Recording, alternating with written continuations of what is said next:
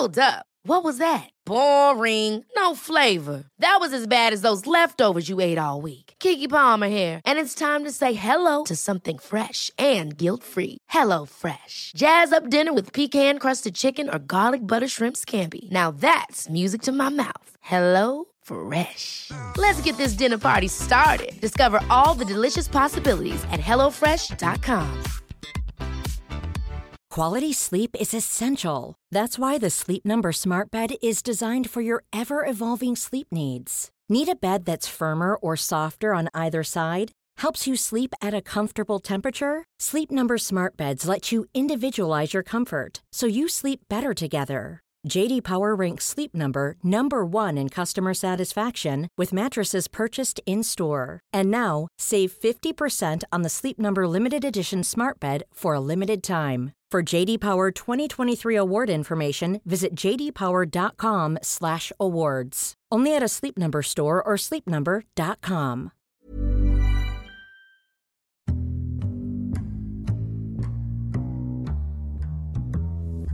Welcome to the Insomnia Project. Sit back, relax, and listen as we have a conversation about the ordinary, the mundane. Just a casual conversation, actually. One thing that we can promise is that our conversation will be less than fascinating so that you can feel free to just relax and drift off. I want to thank you for joining us. We hope you will listen and sleep. I'm your host, Marco Timpano. Today's episode is sponsored by Casper.com. If you go to CasperTrial.com/insomnia, you'll get 50% off the purchase of your next mattress. And of course, a mattress is an important part of sleep. I have the distinct pleasure of welcoming a great friend, Rez Krebs, to the podcast today. Welcome. Hi, Marco. And we were just talking. We actually have an Amato that we're enjoying. And I said to Rez, I said, what do you really enjoy? And he said, I'm really enjoying winter. I said, let's talk about winter. So what is it about winter that you're enjoying this year in particular? Well, I had the great pleasure of going back to British Columbia, where I'm from, seeing my family, and kind of traipsing around British Columbia in the snow. Okay. In the pretty crazy snow. I was in Prince George, a place where I have recently been, and we love as well. So I just had this like a great experience for about 2 weeks. I was out there snowshoeing, skiing, shoveling snow. You know, I love the feeling like when you walk out the door and you kind of get that crystallizing in your nostrils. Yes. Yeah, I love that feeling. For anyone who hasn't experienced that, because we have a lot of listeners who aren't in cold climates, right? It's that brisk, sort of bright feeling when you go out into the cold, when it's very cold, that your nostrils, every hair in your nostrils sort of stand on edge. And it's a very interesting sort of feeling that is difficult, clearly, to describe. But once you've experienced it, you know it. And it's one thing that I think connects Canadians too, because everyone knows that feeling. The nostril freezing. Yeah. It's bracing, you know. You get that you know, the cold air hits your cheeks as you walk out the front door, and you know, you just feel alive. Yeah. Granted, you know, you have to be prepared for it. Sure. But frankly, we're Canadian. Yeah. I mean, aren't we prepared for it? Well, it's all part and parcel of the experience of going outdoors in the winter. Yeah. Amanda always says, you can never have a quick Canadian exit in a play in the winter because we have so much to put on. So it's not like you can just have, like, you know, the end of your argument and you storm out. There's no storming out because you've got to put on your galoshes, put on your snow pants. You've got to put on your heavy boots, your gloves, your big jacket, your scarf, your toque, and all these things before you exit. So there's no quick storming out. It's really important, in fact, to make sure that you have your big arguments with your family either in the summer, sure, or once you've already got your gear, boots on. Yeah.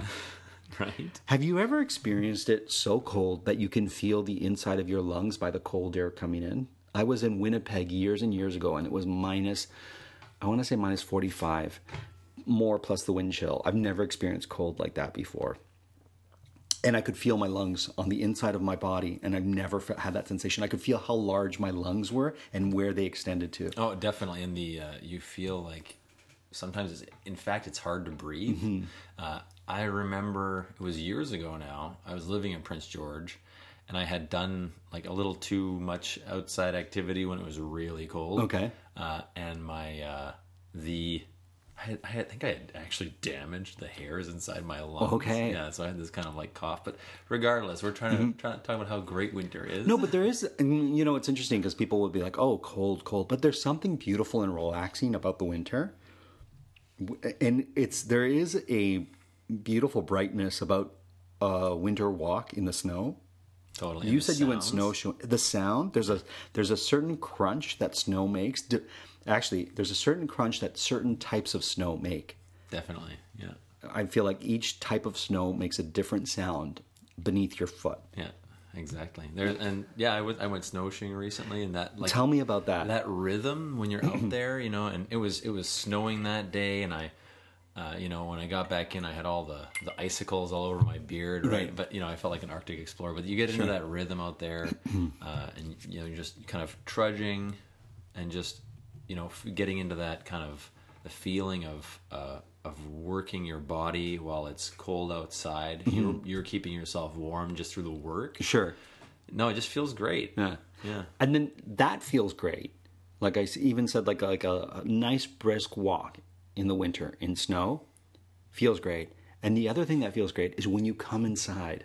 So there's like this two-part thing about winter and the relaxing, calming aspect of winter. I was going to say nature, but it's an aspect of winter that you enjoy it, and there's a relaxing calm and a brightness that the sun reflecting off the snow too gives you.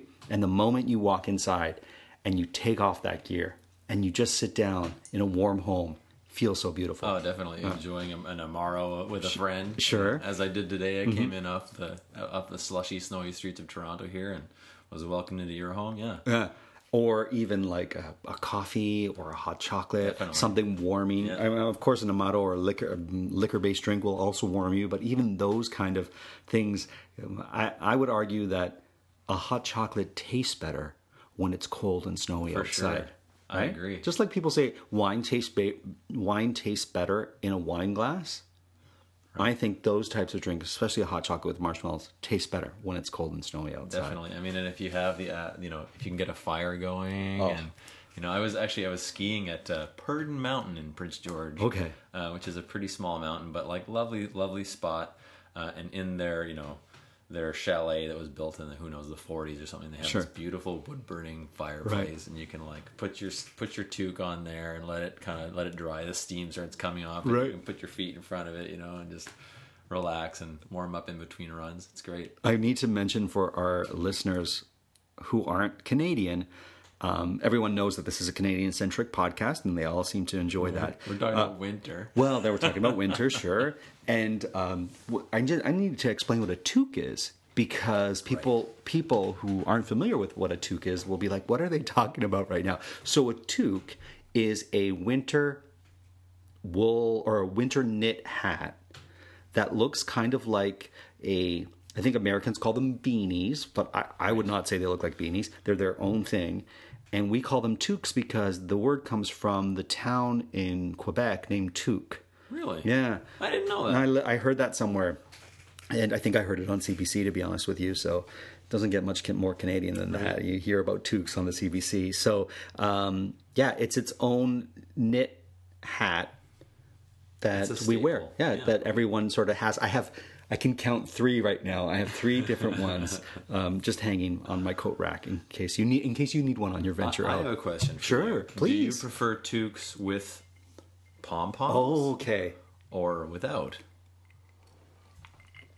That's a great question. Right now, I'm really digging the ones without. But I do like those nostalgic ones that we're seeing. So, a traditional toque when I was a kid always had a pom-pom on it, right? And now I've got everyone that I have does not have a pom-pom. But if I got a knit one, if I got a hand knit toque, then I would want a pom-pom. Yeah. What about you? I mean, right now my main toque is without a pom-pom. Okay. I think partly the style is to have it kind of back on your head, so there's no pom-pom on it. But my favorite toque, which I don't know where it went, is a green hand knit like high gauge wool with a beautiful pom-pom on top. Does it have any writing on it? No, it's got kind of a little bit of it's green on green kind of snowflake pattern. Great. It's beautiful.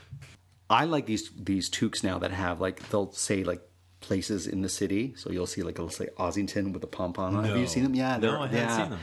They're expensive is the only thing. They're like, I kind of look at them like, it's great. I should probably spend the money, but it's like, that's too much for a toque. You know what I mean? It's something and yet if I was, let's say I was in Prince George and I saw one that said Prince George, I would easily spend that money, right? It's always in your own place that you're more hesitant to that. With Mr. PG on it, yeah.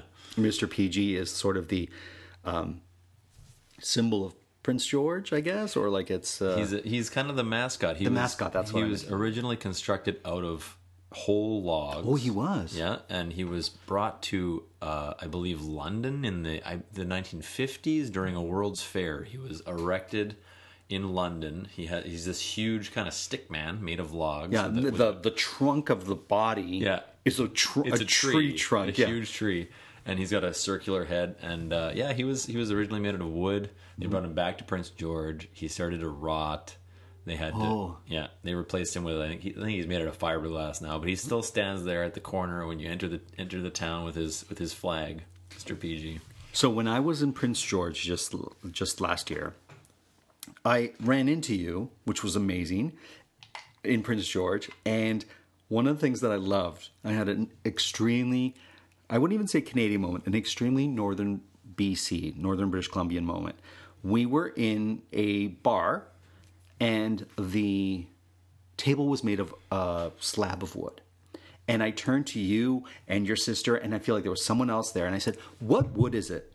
And there was a debate for about 15 minutes about the wood, the slab of wood. So it was a trunk that was cut lengthwise into a really long, I would say like an 8-foot table, which was probably about 4 feet wide. It was a huge table. It was a huge table.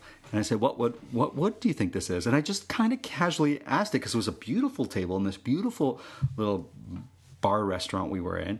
And then you three, just for 10 minutes, discussed the wood. And I still think it was fir. Yeah. You said fir. It was certainly not poplar. That's one thing that I knew. Because like I may have mentioned poplar, and I got dirty looks from everyone. I got dirty looks from people at other tables. Fir, spruce, or pine, Marco. Right. Yeah, fair enough. And then one would be too expensive. I remember it was like, that's too expensive. We don't have them that big anymore. It would be cost far too big. It was a great conversation about, and I'm like, you're in a town where logging is an important aspect of it when people are talking about wood with such emotion and love and passion, you Definitely. know. Yeah, that was a great moment for me. That was a great bar. They had like a taxidermy bear in the corner. It was like so Prince George. They made their own beer. And you could get a growler there, bring your growler in, and all that kind of stuff. It was pretty great. It was pretty great. So yeah, being in Prince George was like it's. You know, here in Toronto, you get the freeze thaw, sure, right, and it's kind of slushy outside. Oh, did you see? I had to throw so much salt on my front. There it's was not like awesome, no, right? it's like, not. This is and we're nearing here in Toronto anyway. I think we're nearing the end of winter. Oh, well, you don't know. It gets to this point where people get a little bit pissed off, but you know, and I think that actually being in the city makes winter harder because you have to get places, and the schedule is always the same. Yeah, when you live in a place like Prince George, everyone is kind of bound by the weather, and if it snows 60 centimeters like it did the day I left last Wednesday, well, nothing's happening, right? Right. And hey, it means there's literally a snow day for everyone. And speaking of snow days, those are the days when I was a kid that were just the glory days. If you did not go to school because there was a snow day, there was too much snow, the buses weren't running, and you had a snow day, it was like one of the reasons why you loved winter as a kid, right? Yeah. My niece just experienced a snow day. I called and I was like, "Why are you home?" And she's like, "It's a snow day." And I'm like, I remember those days where you get to just do whatever and watch television that you wouldn't necessarily watch and play with friends and go tobogganing. Did you toboggan when you were out there? I did not toboggan this time. I have taken my nephews out and tobogganed in previous visits. Okay. Yeah. So how important is the quality of the toboggan for you when you toboggan? I mean, it's funny because the ones that are the most, fancy with the little steering wheel and stuff are often like not even nearly as good as just an old plastic bag. No, I know. The steering ones, they always look better than they are, in my opinion. I like the wooden toboggan that seats like 3 people with the curved front, like a sleigh bed or whatever. And that's my favorite toboggan to use. And it'll go. It'll go. And those things there are like the classic toboggan that you're like, there's a reason you don't reinvent the wheel. This is the one that's my preferred toboggan. Yeah, I feel like they were probably actually like means of transportation at some point. You know? Probably. Yeah. Probably. I don't know. By a dog, or well, hell, it's probably a dog sled. Yeah, I guess. Yeah. I guess. But it's so you mentioned how winter in the city can be a little bit trying. One thing I will say, I don't live too far from Christie Pits. Oh, lovely. And when it snows and you just see families out there tobogganing with the backdrop of the city, it's one of the most lovely things that you can experience. It's my turn for those who aren't in Toronto. Christie Pits. Yes, thank you. Is an old gravel pit. Is that what it was? A gravel pit? Yeah. Oh, wow. Huge steep embankments. And yeah, you can really, I mean, you could probably hurt yourself pretty bad going down there. You'll go fast. Yeah. One time, so get this. So this is a maybe not such a relaxing story, but so my parents had a bit of a slope in their backyard that went into just a field. I don't even know what it was. Now there's homes in it, but it was just like it was a slope, and it was a pretty steep slope. And so I was kind of like, it's fun to go down, but then when you have to go back up as a kid, it's a lot of work, right? Especially through snow. And this was not a groomed area. Like this was like this little grassy field had really tall grasses that were now covered in snow, but were still there. And it was like not easy. So I'm like, I know what I'm going to do. My 13-year-old self, I'm going to tie a rope to the sled and attach it to the house. And that way, when we go down, I can walk up and not carry the sled and pull the sled up. Well, what I didn't realize is what happens when you take the sled down and the rope is attached to the sled in the end of the house, but there's still more travel to go. Oh, no. It slingshots you off, right? So me and my sister on that, going down really fast, and then all of a sudden we get to the end of the rope, but there's still steep to travel, and we get slingshot off the toboggan. And you landed in the snow? Yeah, luckily there was snow everywhere, so we landed in it. Yeah. What other outdoor activities do you like to do in the winter? Or is there something else that winter brings that you enjoy? Well, actually, this weekend I'm going camping in the winter. Oh, really? Yeah. Have you done that before? I have, but I mean, I'm lucky. I have a camper van. Okay. So I'm going up to Algonquin. They open beautiful. up part of the park. They actually rent out kind of pioneer-style tents with wood stoves inside them. Okay. But I'll just take one of the plug-in things. I've got a heater in there, pop top, right, and then we can go cross-country ski. Or there's a skating oval up near Algonquin Park that I think is the longest in the world. What exactly is a skating oval? I don't even know. So it's like a trail in the woods, but it's for ice skating. Wow. Yeah, it's huge. It's kilometers long. So you can ice skate the trail, in other words. So it's not just so it's kind of like you're walking in the woods, but you're walking on skates. You're skating in the woods. Oh, that sounds tremendous. It's amazing. We did it last year. Wow. It was beautiful. So yeah, we'll go up there. We may rent some skis, do some cross country skiing. We already have snowshoes. We'll definitely do some snowshoeing. Wow. We'll go in. There's a huge kind of tent there where they have a big fire going. Oh, and wonderful. They'll probably have some music. It's kind of like an interesting little community event for Family Day weekend. Sure. Yeah. Because we have a national holiday coming up, which is called Family Day. So you're going up for Family Day. Yeah. Oh, what a great thing to do. Yeah. Everyone associates that sport or that recreational activity of camping for summer months. So it's great that you can do it in the winter. I love it. I've done it. I've been in the winter tenting before. The issue, I think, is that the length of day really hampers how much time you get outside. So you have to stick around in the tent. With this, it's kind of it's car camping, so it's a little easier. Sure. There's you can bring your headlamp out. You can go and hang out in the kind of area. And yeah, it's fun. Right. Well, it sounds like a cool winter activity. I'm trying to think of other winter activities that I enjoy. I've always enjoyed winter, though. Winter's always been. I prefer a winter to a summer. I always have. I think it's because I'm born in December, so for me, it always was like a time of like fun and festivities and whatnot. You've got Christmas, you've got birthdays. For me, that was a big thing as a kid, so it carried over to my adult life. I mean, snowball fights. Yes. Right? With my little nephews, it's always a snowball fight. Have you ever built a snow fort? Oh yes, Yeah. definitely. Love snow forts. Yeah, snow forts. You know, last year when I was in Prince George, we built a huge snow fort. Mm-hmm. Yeah, it's always fantastic. A good friend of mine builds a ice rink in the back because his son is a big hockey player or enjoys playing hockey. Yeah. So I went and I was like, "This is a serious ice rink you've built in your backyard." Because I remember as a kid just getting the hose and turning it on and like splashing in the backyard on the snow and creating ice, and we skated on that. And it was not great. And he's like, "Oh no, this is serious stuff. We even have like a groomer to make sure that it's level and flat and whatnot." Yeah, and he had like sideboards. It was kind of like a kit. I don't know. It was incredible. It's a lot of work actually to maintain an ice rink, and you got to really want to use it. Yeah. My brother-in-law used to play in the Western Hockey League. Oh. And he does the same thing. He makes his big Wow. his big ice rink outside, and he's always like to my nephew, "Okay, it's time for you to go out and play. You know, like ice skate. You got to ice skate." And well, unfortunately, my little nephew wants to play Nintendo Switch instead. Right? Fair enough. I mean, he's been outside all day, but frankly, but you know. Are there books you prefer to read in the winter versus the summer? Does that change? Actually, it's funny. When in the winter, I seem to be more active in my like professional life, Okay. my like intellectual life. I'm reading more like magazines and news in the winter.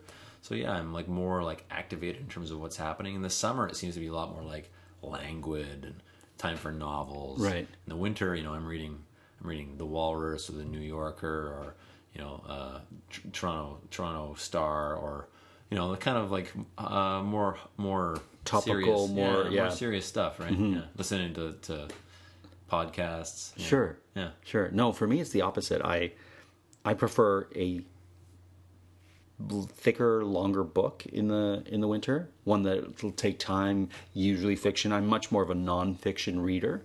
But in the winter, that's when I'll read my fiction, and if it's a longer book, I'm happy to read it and just take my time with it. Whereas in the summer or warmer months, I'd like to get through things quicker and just be done with them. Interesting. Yeah. What's the latest book you've been reading? I'm actually reading this book about the Swedish art of like chillin' and like just like I think it's called Lagom. I should look it up. I have it upstairs and I'm reading it. It's kind of like what the Swedes do actually in wintertime and in times of like rest and how they really enjoy life and how they just embrace the winter and being comfortable and being warm and just enjoying a wool blanket or wool socks and really getting into it. I love it. Yeah, what an interesting question because that's actually what's on my bedside. They do the saunas, Yeah. right? The nice hot sauna, and then they jump out into the snow and roll around. One of the chapters was about that and how, it's just a part of their culture. And if you're in Sweden, that's what you do. Yeah. I was in Thunder Bay. And a they lot of have Finns up there. a lot of Finns, and they have a sauna culture there, Oh, which was really kind of neat. It was like we're at a sauna / pancake house, and it was like, wow, this is really great. And they have their Finnish pancakes. And Yeah. I love things like that. Yeah. That really gets me going when I see different cultural things, especially different cultural things that take place that are specific to a season. Is always fun. There's a Russian spa up north here in Toronto. And What? they have like the multiple pools, and there's like this big fat Russian guy that will whip you with tree branches to like. I don't think his weight really is a factor in what he does. I think it lends authority. Okay, to the fair thing. enough. I think if he was a skinny guy, it wouldn't feel right. I've been to a Russian sauna years ago in New York. A friend of ours was a tour guide in Russia and said, "I will take you to a proper Russian bath, Russian sauna." So we went, and there was this large, he looked very muscular Russian gentleman who had branches and was kind of hitting people with these branches. And I said to my friend, I said, what exactly is going on? And he said, they're eucalyptus branches. And so when you whip the person, this is what he said, I have no authority, this could be incorrect. When you take the branches and kind of, I hate to say whip, but like flagellate or wrap them on the person's back, it releases the oils of the eucalyptus. And so it's a pleasant odor, your skin gets refreshed and wakens up and whatnot. So I believe it. Yeah. Yeah. I'm actually looking forward to my girlfriend and I have been planning on going into this Russian spa. So one day before the end of winter, definitely we'll end up. Oh, that's great. So, yeah. And so it's like a classic Russian spa. Yeah, like hot pools, hot pools, cold pools, the whipping. Yeah, and also kombucha. They ferment kombucha. Yeah, of course. And that's the best time to be having kombuchas in the winter. Really? Have you ever been in a whirlpool or jacuzzi when it's been snowing and it's cold outside? That's an awesome feeling. Amazing. Yeah. Once again, I did that in Prince George for the first time. I did it in Prince George too. I don't know. Like I think we have another podcast where I talk about Prince George. I have this real love for Prince George. How can you not? Right? I mean, this is the funny thing. Like, I don't think that a lot of people know about this place. It's in the middle of British Columbia. Like, it's a logging town. Right. Pretty rough. Sure. But as you said, great food. Amazing food. So they have this one pizzeria. Sorry to cut you off. Go ahead. Where they use birch, not birch logs. I was going to say birch trees, but birch logs. They only use the birch logs to cook their pizzas in, right? So they have a proper stone oven that they use wood to cook on. A wood burning stove is what I'm trying to say. I'm getting at. Why did they? Is there a reason why only birch? And so I thought, well, okay, it doesn't really matter what wood you use, but actually the birch imparts a lovely nutty flavor to the pizza that I've never experienced before. Because I just said, let's go to this pizza place. It's called Batula Burning. And I said, let's go there and have it. And I said, I'm sure it's not going to be as good as pizza that I'm used to. And it was, and I could not eat my words more. It was fantastic. Some of the best pizza I had was there. They use birch, and they use birch because it's an inexpensive wood. Amazing. And it actually tastes good. And it imparts a wonderful flavor on the pizza. So if you're in Prince George, definitely enjoy these winter activities and try this pizza is what I have to say. I was just there a week ago Friday. Okay. And they cure their own meats. Yes. I mean, it's a great spot. It's a pretty great spot. Yeah. I have to say, well, I will tell you this. It's been great having you on the podcast. We've come to the end. I want to thank you, Rez, for being on our show today.